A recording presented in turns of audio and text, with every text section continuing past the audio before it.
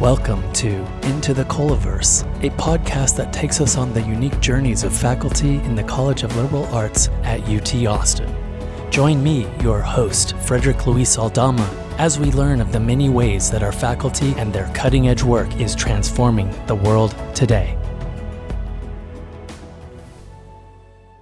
It is my absolute pleasure and honor to have Janet Davis, University Distinguished Teaching Professor in American Studies and award-winning author of the 2002 The Circus Age, Culture and Society Under the American Big Top, as well as the 2016 The Gospel of Kindness, Animal Welfare and the Making of Modern America. Welcome, Janet. Thank you so much, Frederick. It is just absolutely my pleasure to be here. It's a real honor to be talking to you.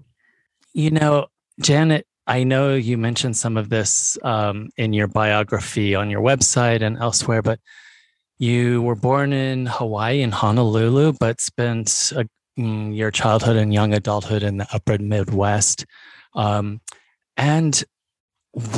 I know it was this moment in Chicago at the Museum of Science and Industry that seemed to switch the tracks for you. But was there something early in your childhood, your origin story, where you were like, gosh, I think I want to become a professor, or I think I want to do something really cool with Tinkerbell in my future?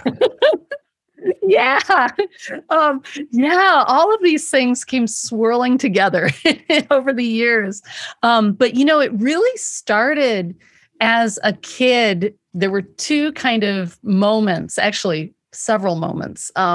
One was a life of, spending all of my time away from school outside and finding snakes and looking at insects and looking at animals and having, just being immersed in the world outdoors. But the second was that I was always a really avid reader and watcher of television. So as a very young kid, I was reading the Laurel Ingalls Wilder books, and I loved the sensoria that she brought into her descriptions of harvest and locust plagues and storms, and just all these kinds of artifacts of ordinary life, but that were so imbued with kind of pulling a reader into the world of the, mid to late 19th century. It just totally captivated me. And then the second thing that happened was when I was in second grade, there was a series on PBS. It was Masterpiece Theater, and it was the 6 Wives of Henry VIII. And oh my goodness, I was totally enthralled with the lives of, the poor women that Henry married, but also his kind of focus on divorcing his first wife, his marriage to Anne Boleyn, his desire for a son, and marriage to Jane Seymour, and then 3 more women thereafter. And just the costumes, the gorgeous kind of world, at least the physical appearance of it, again, totally captivated me. But also the kind of some of the stuff that was a little over my head as a, second grader regarding the Reformation and Henry becoming the head of the Church of England. All of that was kind of inkling though, what's that all about? And I began reading history, really from an early age and just loved it. But the kind of history I was reading on my own outside of school was not typically the history that I was getting inside the classroom. And so that was a bit of a disjuncture. I was really more of a passionate student of literature because it allowed me, this kind of portal into these other worlds. And it wasn't until I got to college that I really found the kind of deep, sensory, everyday worlds of historical analysis that I just love so much. Studying popular culture, studying social change, social thought, and doing so across, lots of different cultural locations. So it was really in college where things clicked. And I knew that's it. I'm going to be a history major.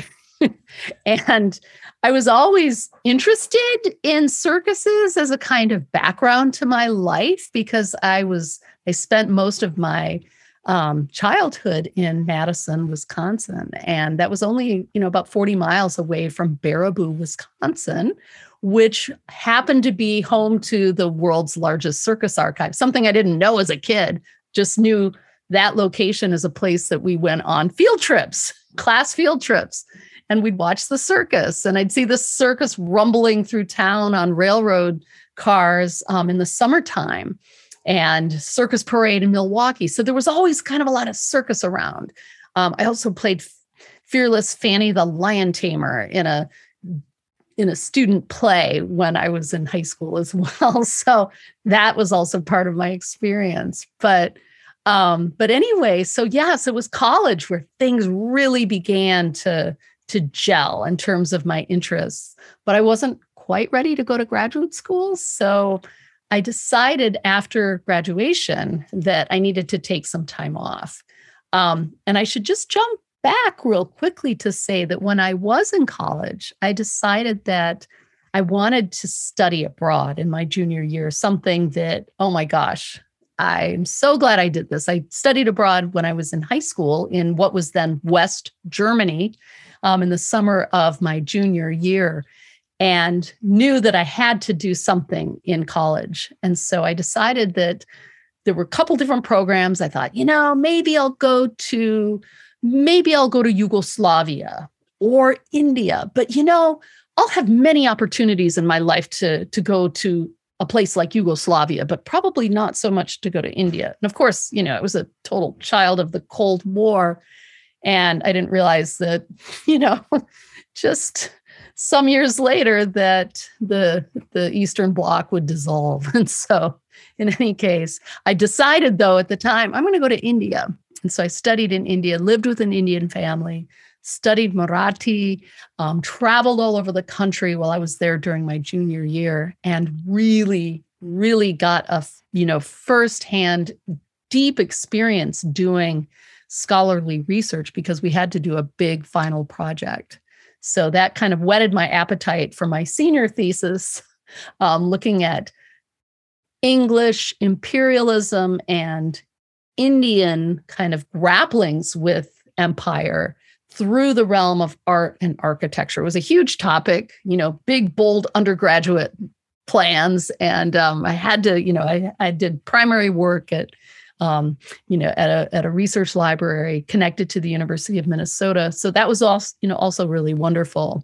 But again, so circling back to where I was going before, I didn't want to go to grad school right away. I just felt like I needed a little more time before that actually happens. And so after I graduated from college, I ended up, and happily so, working as a flight attendant for the next 3 years. And that was a great experience. It was truly, truly phenomenal because I was exposed to the kind of culture of a large corporation. It was a very regimented, had to be punctual and on the dot and moving through space and time and going all over the world and meeting all sorts of truly fascinating people.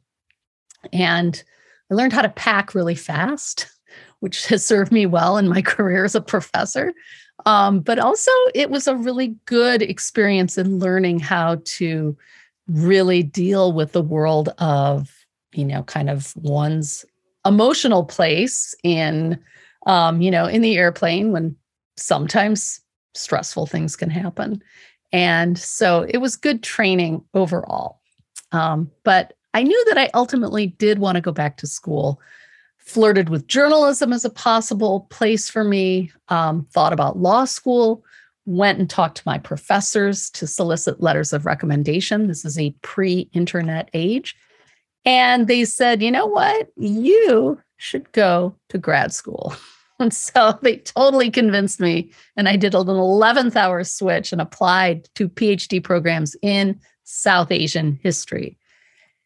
And this all culminates ultimately. So I started graduate school quit the airlines after working there for 3 years and began my graduate program with a summer intensive language program in Hindi at the University of Wisconsin-Madison. And the year, continued, enjoyed my coursework. But then in the spring of 1990, this is where, you were alluding to regarding kind of change in path. I was in Chicago visiting friends and at the Museum of Science and Industry, where it is a kind of spectacle of the body at this place. There's pendulums, there's slices of human bodies on display. It's a pretty wild, weird place. And amid all of this, there was this pictorial display of circus parades. And these circus parade photos they just totally blew me away, because what I saw in them was such a powerful testament, first of all, to a pop cultural form that was so incredibly powerful and ubiquitous. These photographs were from parades around the United States, coast to coast, thousands of people in the street, people bursting out of second and third story windows, people lining the streets, people just crowded watching these parades of circus animals going down Main Street. And it just got me thinking, first of all, wow, they're dressed, the elephants, the animals, the people who are performing are dressed very similarly to the people and animals that I'm studying in terms of, understanding imperial popular culture, spectacles, parades, and, the kind of world of colonial India. And so I thought, what is going on here? And that is what ultimately, that big question led me to study the circus. And it led me to change my major from South Asian history to American history. And that's how I got into it. And, I wrote a paper about the circus, a very first kind of preliminary paper, and looking at questions of American empire, because these American shows recreated all of these kind of foreign relations events in the early 20th century under canvas. It's kind of the information superhighway of its day. And it really was something that, reached everyone. So that's where it all began. And it was, really, it was a wondrous kind of entree into the world of graduate research, because sources were located in a bunch of different archives around the country, but all of which had just such rich holdings. And the people I met were incredible, and, was really over time welcomed into a community of people who both study circus, but also people who perform, people who own shows, people who were artists, who did the gilded detailing on the wagons, you name it.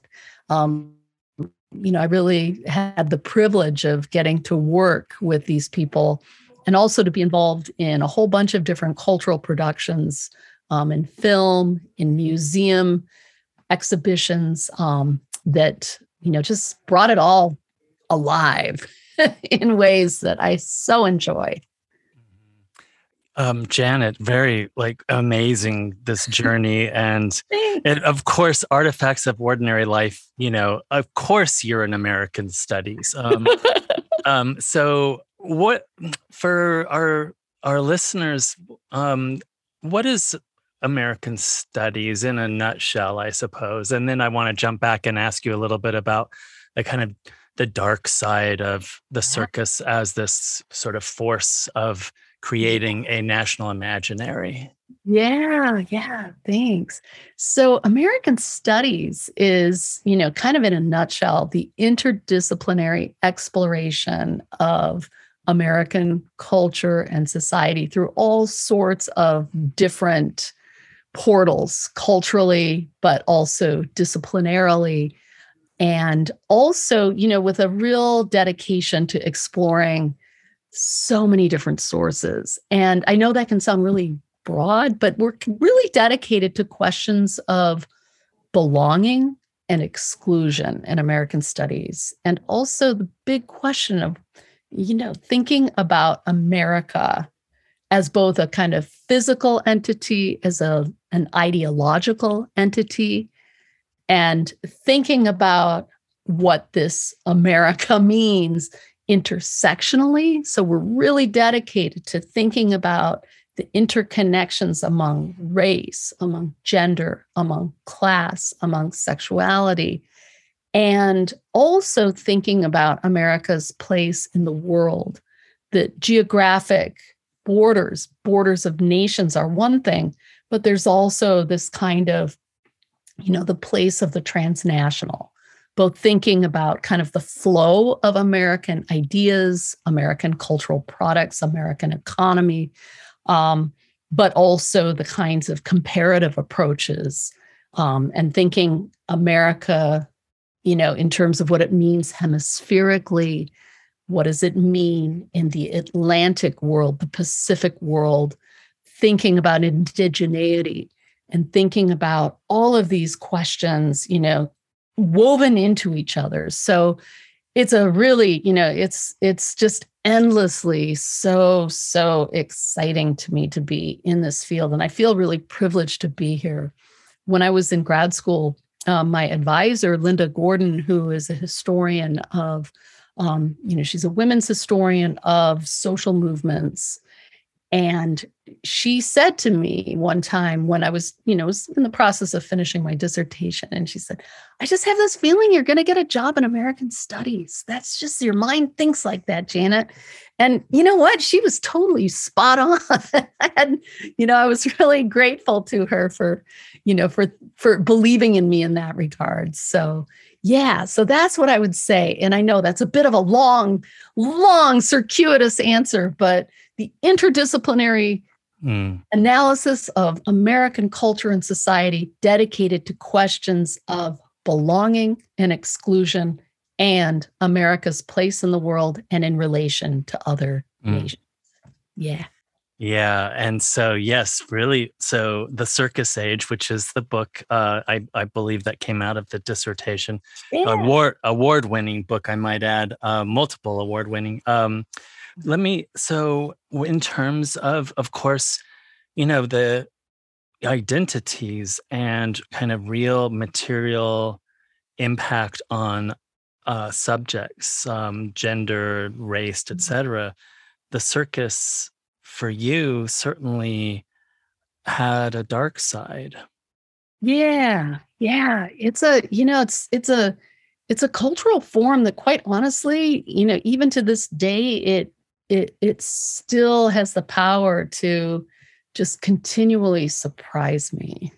So it's a question of, there is this way in which the circus, there are elements of the circus in which people and animals, for sure,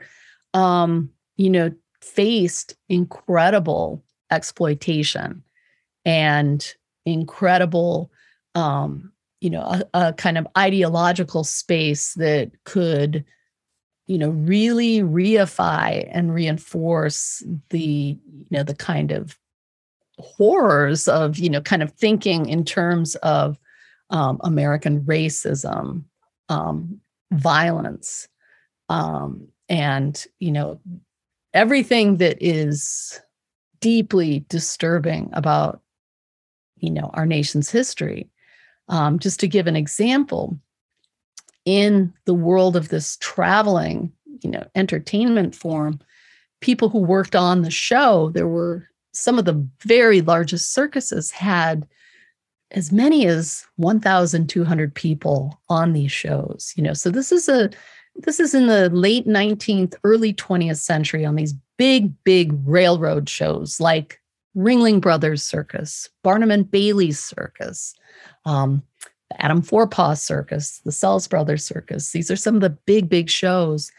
And so on these shows, they would hire people to work as laborers who would roll the wagons on and off the train cars, who would set up the tents, who did the, incredible physical labor in building this kind of ephemeral tented city. And in this era, this is right in the thick of the Jim Crow era, there were often Black circus workers on these crews, depending on the show. There were shows that would not, that were very dedicated to kind of, segregating and not even hiring people of color in the laboring crews. But among those shows that did, those were people who were incredibly vulnerable when the shows would travel. And there are a number, shocking regularity where people would be targeted, accused of committing a crime while the show is passing through a town and facing, extraordinary violence. The best, one of the better known cases is a case that happened in 1920 in Duluth, Minnesota, when the John Robinson Circus had performed in June of 1920, and several Black circus workers were accused of, totally fake charges. A local man accused them of sexually assaulting a woman, and they were immediately arrested. The show rumbled on its way, no offer of protection for these circus workers. And within hours, these men are held in the courthouse, in the jail in the town of Duluth. And a crowd estimated to be as big as 10,000 people appears in the streets, and 3 of the men were lynched. And it's just a horror, so there's that kind of reality of violence. There were fights on Circus Day. It's this incredible kind of force in a way of national identity, as these shows would rumble through the nation. But yet at the same time, the presence of the circus could be this kind of catalyst for the very worst kinds of divisions in American society. And some of the performances in these circuses were of a nature that would reify some of these white supremacist notions. People hired William Henry Johnson as an example, a man who was hired to play Zip, What Is It? Dressed in like this fur suit with a spear, contractually bound not to speak. And, he was so effective in his performance that he, has been remembered by some scholars as someone who suffered from, some pretty tremendous intellectual disabilities. But in reality, and this is where one of the people whose manuscript I edited and annotated and synthesized down from 1,000 pages into a form that one could read. This is Tiny Klein, a woman who worked in a number of different capacities on circuses in the early to mid 20th century. But she most famously hung by her teeth in performances. But she worked with William Henry Johnson on the circus and remembered him as he was just a totally normal guy. Like, he was someone who would sit around on the lot with his fellow, sideshow performers and other members of the circus community. And they'd be rolling dice and he'd be like, come on, baby needs a new pair of shoes. Come on. Totally normal person, but yet, performing in ways that would reify the very kind of racist stereotypes that circulated in American life. And here's where the kind of contradictions of the circus come into play. He was part of a really strong community on the show among his fellow performers. And he also had, a decent job. Like, he made money, he support himself. And, he traveled all over the place. Mm-hmm. So, there's these kinds of disjunctures in a way, which I think I really appreciate that about studying circus, because it is a space that really reveals how complicated and how nuanced kind of historical analysis, how hard it can be and how challenging, and the kind of, the ways in which people live, definitely have, participating in structures that oppress them, but yet at the same time finding their own spaces for living, rich lives. So, yeah, beautiful, Janet. I was Gospel of Kindness also brings to mind these fascinating contradictions.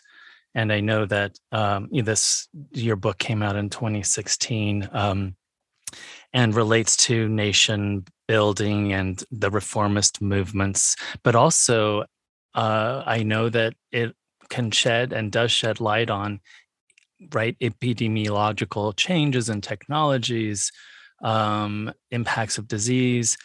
Maybe you can take us on a little journey through Gospel of Kindness and animals and animal studies in from your side of things. Yeah, thank you. Yeah. So, I think like so much of our scholarship, that book came out of my, thinking about circuses, because one of the things that, so the kind of light bulb moments came when I was researching the circus age and came across some, material in circus route books, which were diaries that shows kept of their day-to-day experiences on the road. And there was one tiny bit that I saw that talked about members of a local humane society in Denver being upset about the circus being in town, and what, there was some rumor that the big cats were being fed live prey. And I thought, wow, that's interesting about, that this is, it caught my eye.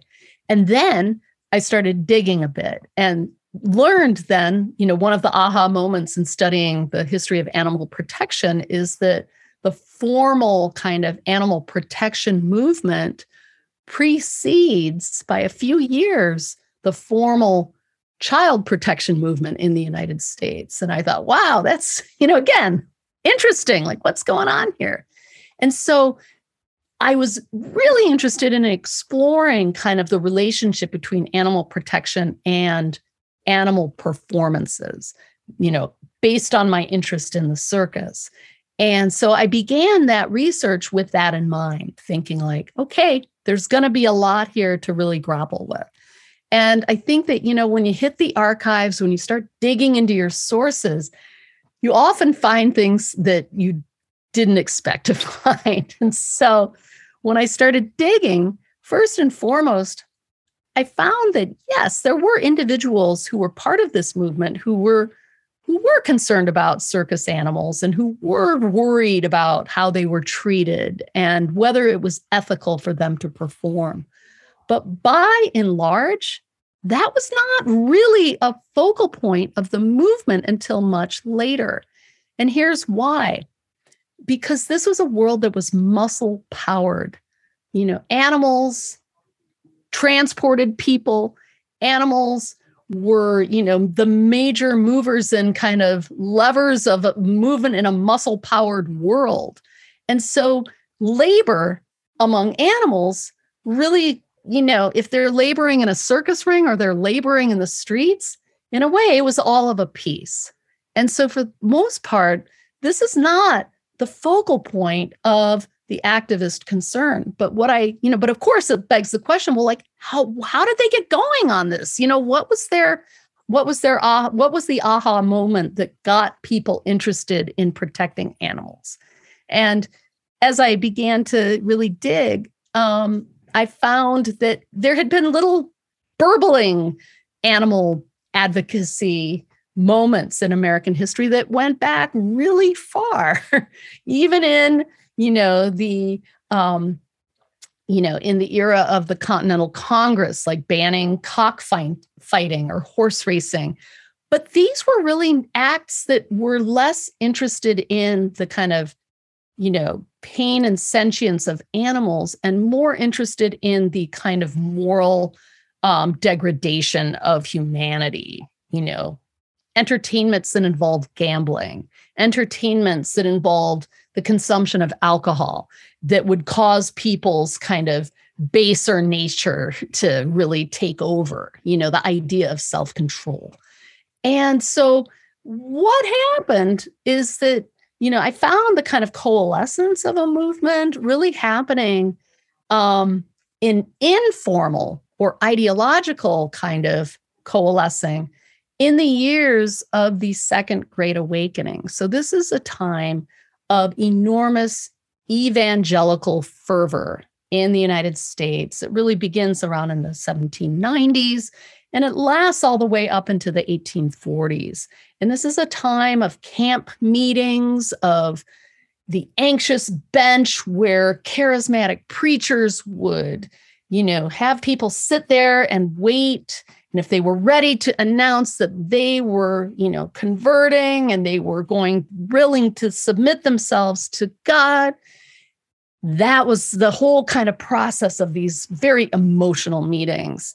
And as a result, this kind of Second Great Awakening, as a contrast to the First Great Awakening of the years in the 1740s, 50s, and 60s, the Second Great Awakening emphasized human agency and the notion that you're not predestined by a higher being, to behave certain ways in the world or to be sanctified. This is something that is your own responsibility. So this notion of sanctification on earth through your own behavior and your decisions as a moral free agent was at the core of this new movement.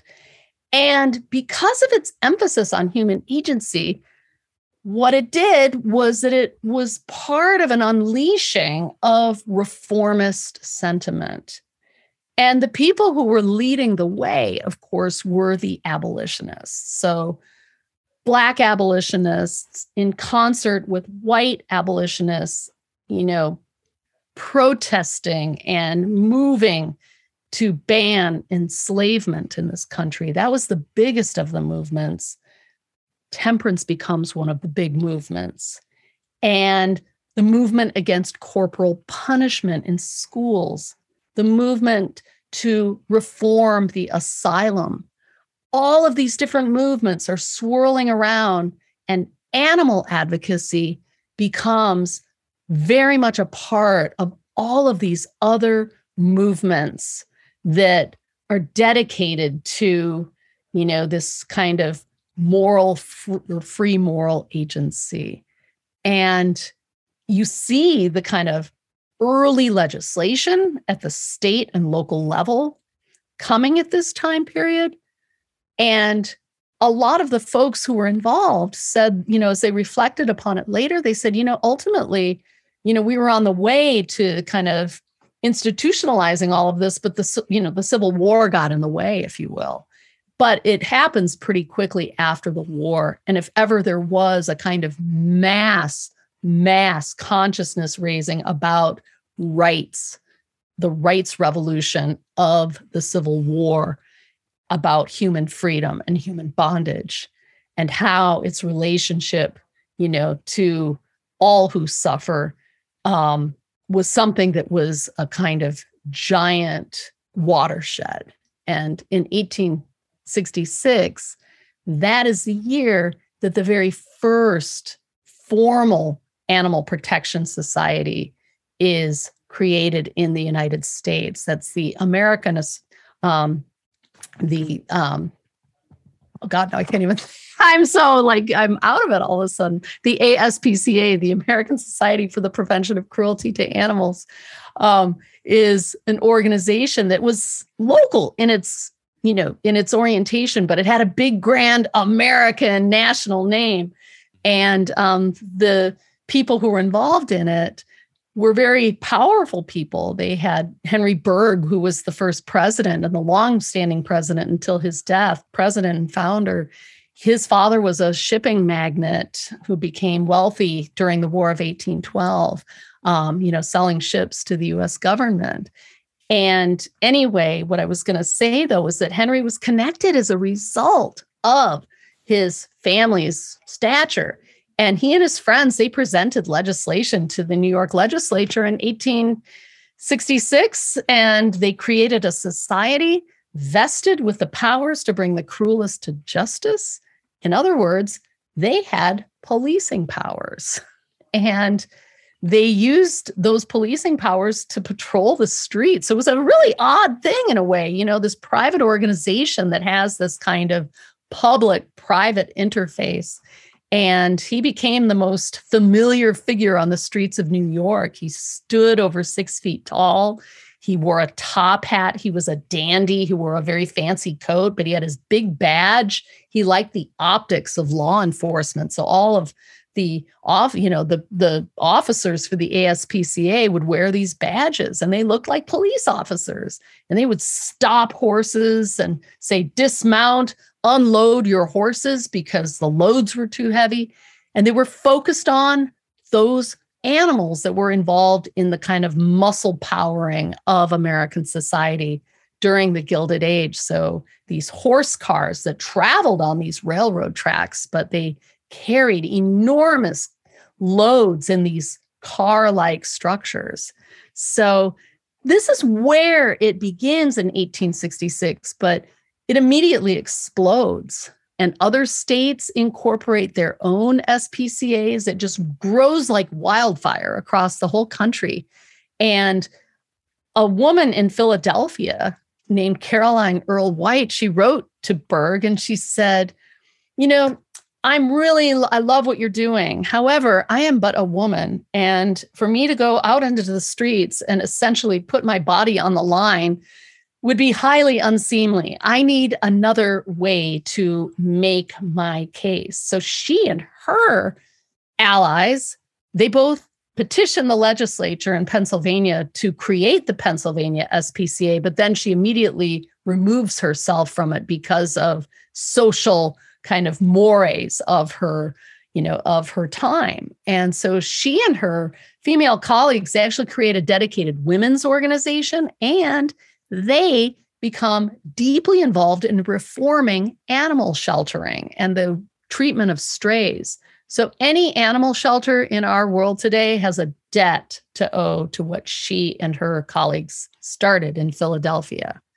And there's a lot that was going on in that regard too. And thinking about your question about epidemiology, because this is an era when a lot of, stray dogs especially roam the streets in America's cities.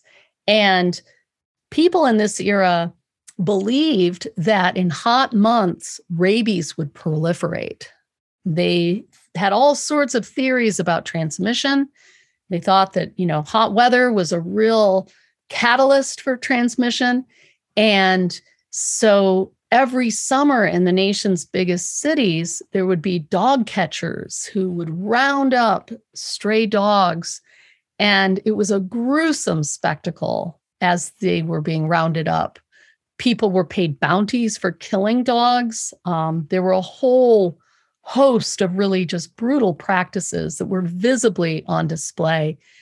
Also, purebred dogs carried a kind of premium on the resale market. So people who owned purebred dogs had to be very careful because these dog catchers would try to catch them and then spirit them away for sale and profit. There were cases where people of color and immigrant communities would be, terrorized essentially by dog catchers who would come and forcibly remove pets from people's arms. There were cases where people were killed in encounters with these dog catchers. It was a really violent world. And so this is what the women of the Women's Pennsylvania SPCA were really instrumental in changing all of this, transforming pounds into shelters, creating systems of adoption, and reforming the kind of capturing processes as well. And so that's another kind of strand of the movement.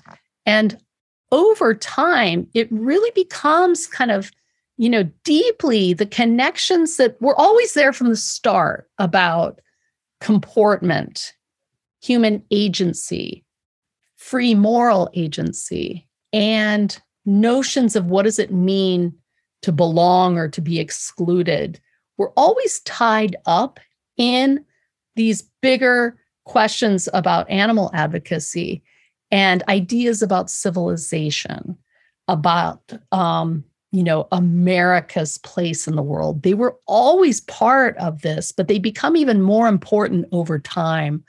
And one of the earlier connections that I mentioned with temperance becomes a really strong one as the movement grows in the latter part of the 19th century. And as one of the big kind of leaders of the movement, a man named George Angell of Boston, he's head of the Massachusetts SPCA, he had direct experience in the abolitionist movement as a young attorney in the 1850s in Boston. His law partner, they ran a 2-person operation in Boston.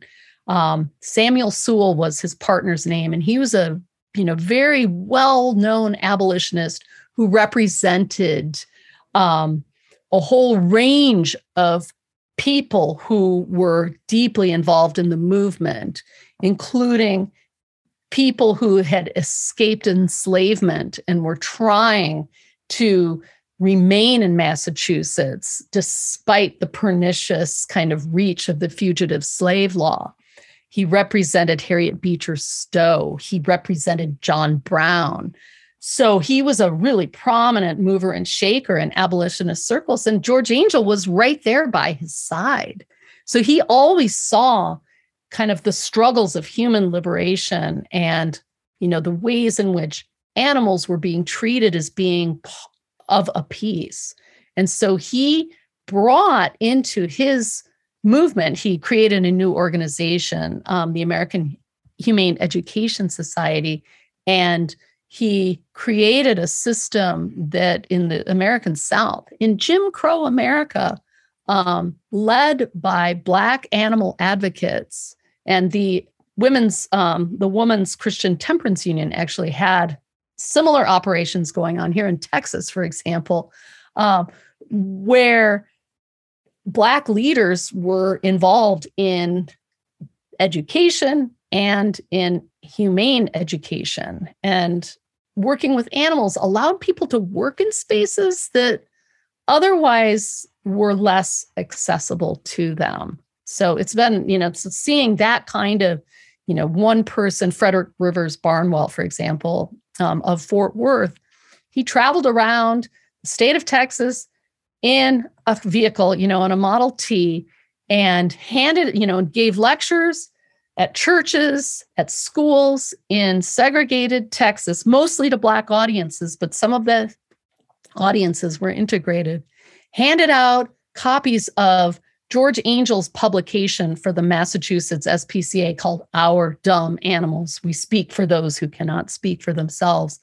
Many issues of which contained very explicit articles denouncing Jim Crowism, denouncing racist violence, denouncing, the pernicious nature of disenfranchisement and segregation, and handed these publications to white authorities in the communities where he spoke. It's just, to me, it's a remarkable kind of world that he built in his work right here in Texas, in Fort Worth, and really a vital, wonderful kind of community. And actually, I met one of his grandchildren right as COVID was breaking. She lived in Georgia, and anyway, we corresponded during that time. So it's like those long kind of arms of history are right with us. Remarkable, yeah. Yeah, thanks. I was thinking while you were talking that, this seems certainly the 1866 moment and everything that was going on. Gosh, I'm just waiting for the minute when you get tapped to do the Netflix TV series on this. I'll be But ready. I know you have more to share with us. I do. Yeah. As we start to wind down, I wanted Yeah. to, gosh, I mean, Little House on the Prairie, Henry VIII, animal and child activism movements, to as combined with the abolitionist movements and wellness and vaccines. And then, of course, bodybuilding and Jaws. I want to make sure we get to those as well before we wind down here our incredible journey with you, Janet. Oh my gosh. One quick thing I wanted to add just about the animal advocates is that as the United States became an overseas empire, these are people who brought their kind of ideas about animal advocacy to other parts of the world that the US was now active in, both economically, militarily, and politically. And one of those realms was the cockfight. So I won't say more unless, I can speak more about that. But I did want to mention that since you had mentioned that earlier, it became a real flashpoint for conflict. I bet. I can only imagine. Yeah, I can only imagine. Yeah. Tell us about, give us, kind of this, we've been living through a big global pandemic, and we see a lot of the discourses, the kinds of conversations, the way that the media has been spinning it in terms of, well, gosh, almost everything that you've been talking about, the body and wellness and the mind and, vaccines and, the anti-vaxxers. How is your work kind of following or enriching our understanding of what we've been living through? And finally, I do want to hear about your excitement and interest in both the book and the movie Jaws. Yeah. Well, it's really wild to be thinking about, kind of where I sit as a historian and, in this current really unbelievable moment in so many ways. And how, thinking about pandemic life and the kind of isolation and fragmentation and anxiety that it is, that swirl among us. And I think back, to the 1918 flu pandemic worldwide. And I think about the, circuses were traveling at that time, and they had to stop and go straight back to winter quarters because of the, just devastating kind of impact of being in big crowds. And there were the same kinds of fears. There was misinformation about masking, a lot of, the same kinds of social tensions that we are reckoning with now. Of course, the very big difference now, of course, is the, the kind of social media and internet worlds that, compound the kind of flow of communications in ways that did not exist back in that period. But, definitely that kind of same fear of something apocalyptic was very much there in that time as well. And I think that, the other thing too, that struck me as I was researching for the Gospel of Kindness was many of the people that I felt like I got to know in my research were folks who, especially the women in the WCTU, or the Women's Christian Temperance Union. Many of those folks became very active in the anti-vivisection movement. So this is a movement against experimentation on animals for scientific purposes. And these were people who really pushed hard, really pushed hard. They were the most radical of these activists. They're, of course, like all social movements. This is a movement that had myriad strands of advocacy and kind of agendas. And so these were people who believed that the kind of they were the most kind of wedded to fighting what they saw as a medical establishment that was harming people's bodies, harming animals' bodies, the kind of grave robbing of the indigent, of people of color. All of these issues were very much on the minds of these activists. And they also were people who were very suspicious of vaccines, in part because of the experimentation on animals that led to the creation of so many different vaccines. So that aspect of it, the kind of cruelty of harming a body, but then also the uses of vaccine on people in an experimental settings. They were very, very, very worried. And so it's something that was, for me as a researcher, really fascinating to see the kind of the ideological universe that they lived in and the way it resonates in so many ways with our current moment in thinking about expertise, authority, the potential abuses of knowledge, the flow of information and disinformation. And so, I think that it's important to see that these elements of disorder and fear have long roots, and that it's important to study how and why things happen and how and why things can be transformed. So that's, it brings it all back to like the richness of studying the past and as a way to understand and to, guide potential solutions to contemporary problems.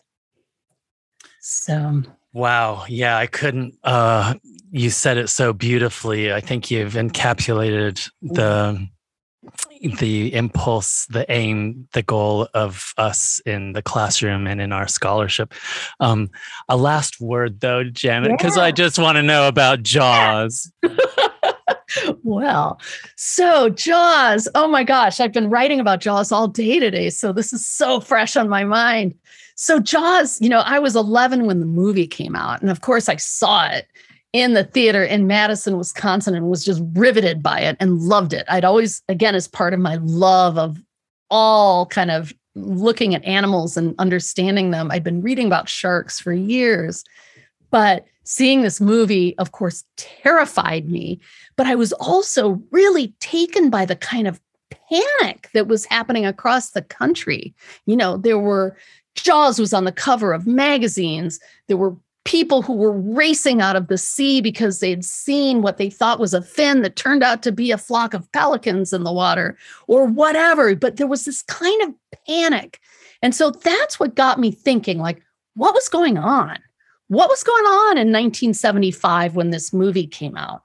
And of course, later on, as I, digested that question from a perspective of a researcher, I started reading in the archives Peter Benchley's papers at Boston University. Peter Benchley was the author of the novel Jaws that came out the year before the movie.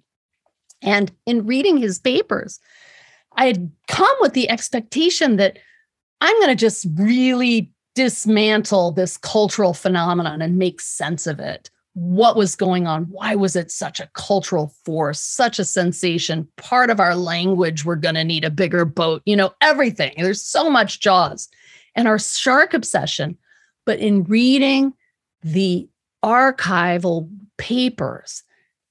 Benchley saved all his letters from his fans, many of whom were World War II veterans, people who had witnessed the pandemonium that occurred when there were a series of shark attacks from July 1st to July 12th, 1916 on the New Jersey shore, and a whole host of other shark experiences. And that's when I realized, oh my gosh, I have to go farther back in time. That Jaws mania, circa 1975, is a manifestation of something that is much, much older, much deeper. And that's where this project has gone.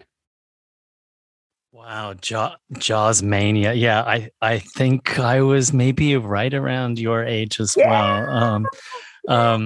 Well, Janet, this has been a remarkable journey you've shared with us, taking us on your travels as a child, as a teenager, as a flight attendant, as an archivist, as a historian of artifacts of ordinary life that bring to light our contemporary world and how we can understand it as a guide to the future.